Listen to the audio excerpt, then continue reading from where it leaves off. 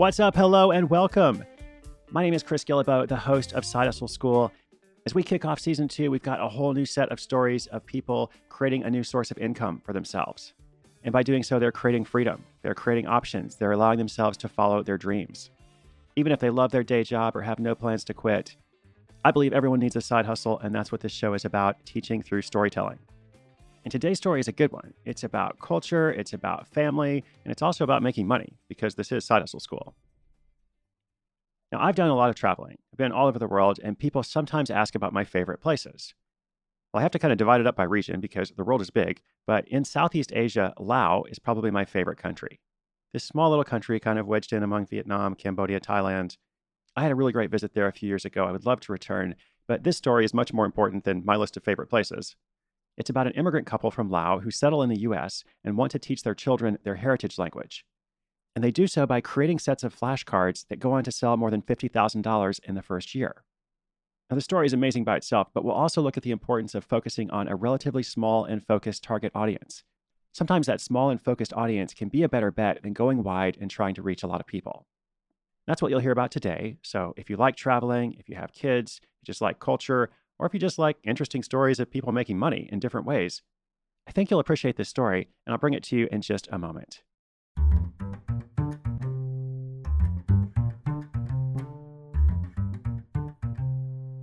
When the Communist Party took over the Laotian government in 1975, the country became hostile toward an ethnic group known as the Hmong people. The Hmong people were allies of the United States during the Vietnam War, so they were considered a risk to communism, and a violent wave of persecution began. Thousands of Hmong fled the country and relocated to America, including young Maiku and Tuzher Tao, the featured side hustlers of this story. After settling in Minnesota and getting married, Maiku and Tuzher had their first child. They loved to read to her, but they were disappointed by the lack of language learning tools for the Hmong language. There were no children's books, no magazines or primers, nothing. The couple wanted their daughter to grow up bilingual in English and their heritage language, so they began looking into creating their own Hmong flashcards. A month later, in November of 2016, they hired a designer from Upwork to create 26 animal images. This would be for their first set of flashcards, which they printed out in their home office.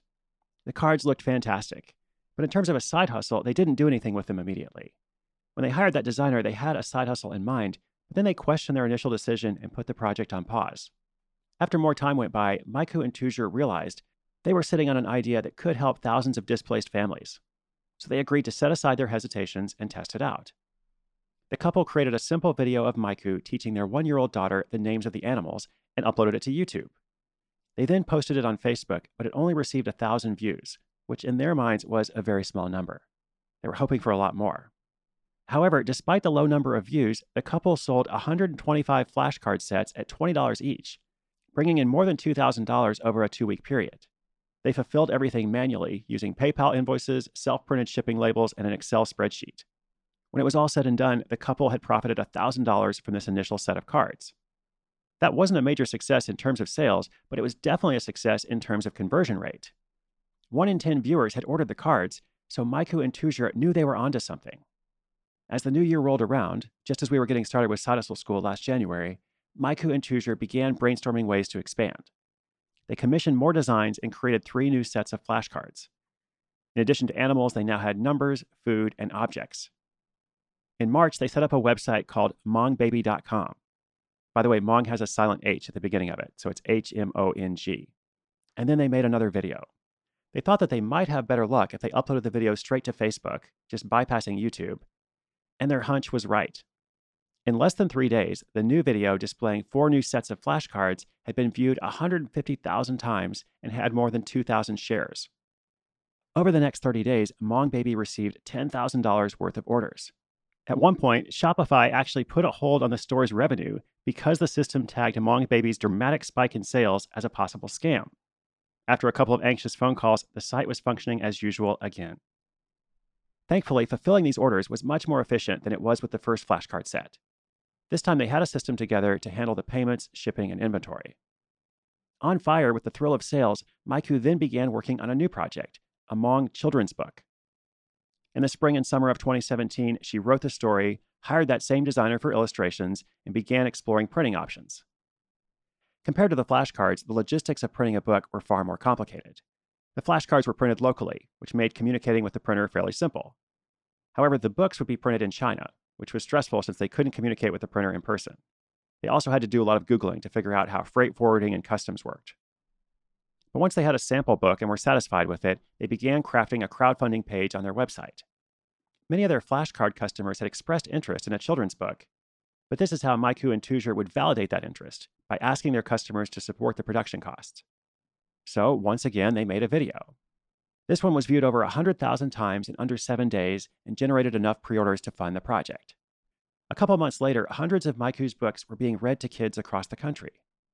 In their first year of business, Maiku and Tujer generated over $50,000 in sales through Hmong Baby.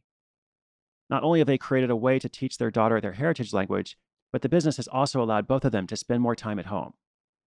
They want to create more products and streamline their method to be more effective and efficient. They've also received inquiries from people in other immigrant communities who want to replicate their success. Most of all, they're glad they overcame their initial hesitation and took a chance on making that first video.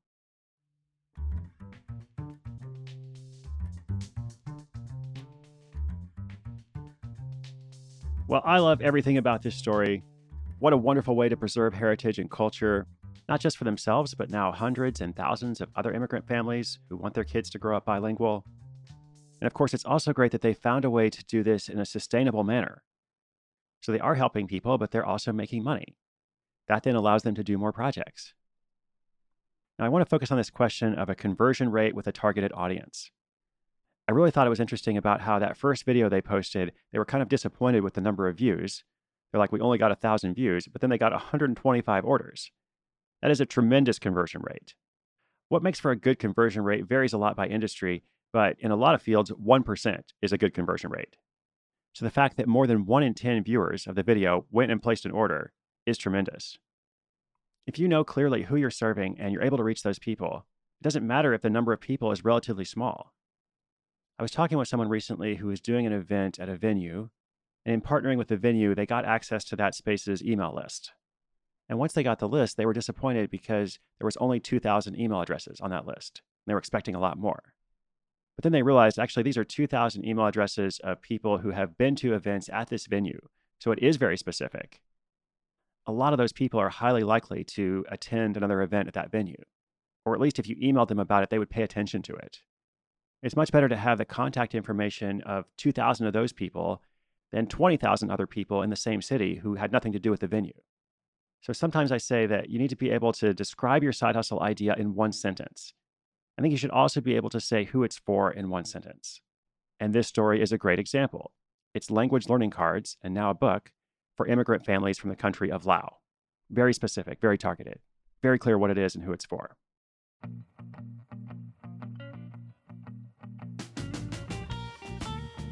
All right, I hope you liked this story. I hope you found it inspiring just like I did. I would encourage you to use it as motivation or a model for something you're doing or thinking about.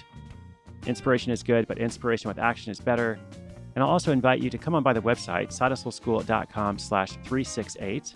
That's for episode 368. And there you're going to find the show notes for today, links to their website. You can also sign up for a free 5 Steps to Hustle course, which we have recently updated. And you can learn about the upcoming launch of Side Hustle Society, our training program and online community that's been in the works for just about a year now. I'm very excited about that, and I'm also excited about all that's to come on the show this year. Thank you for joining me for it. Keep listening. I'm Chris Guillebeau for Side Hustle School.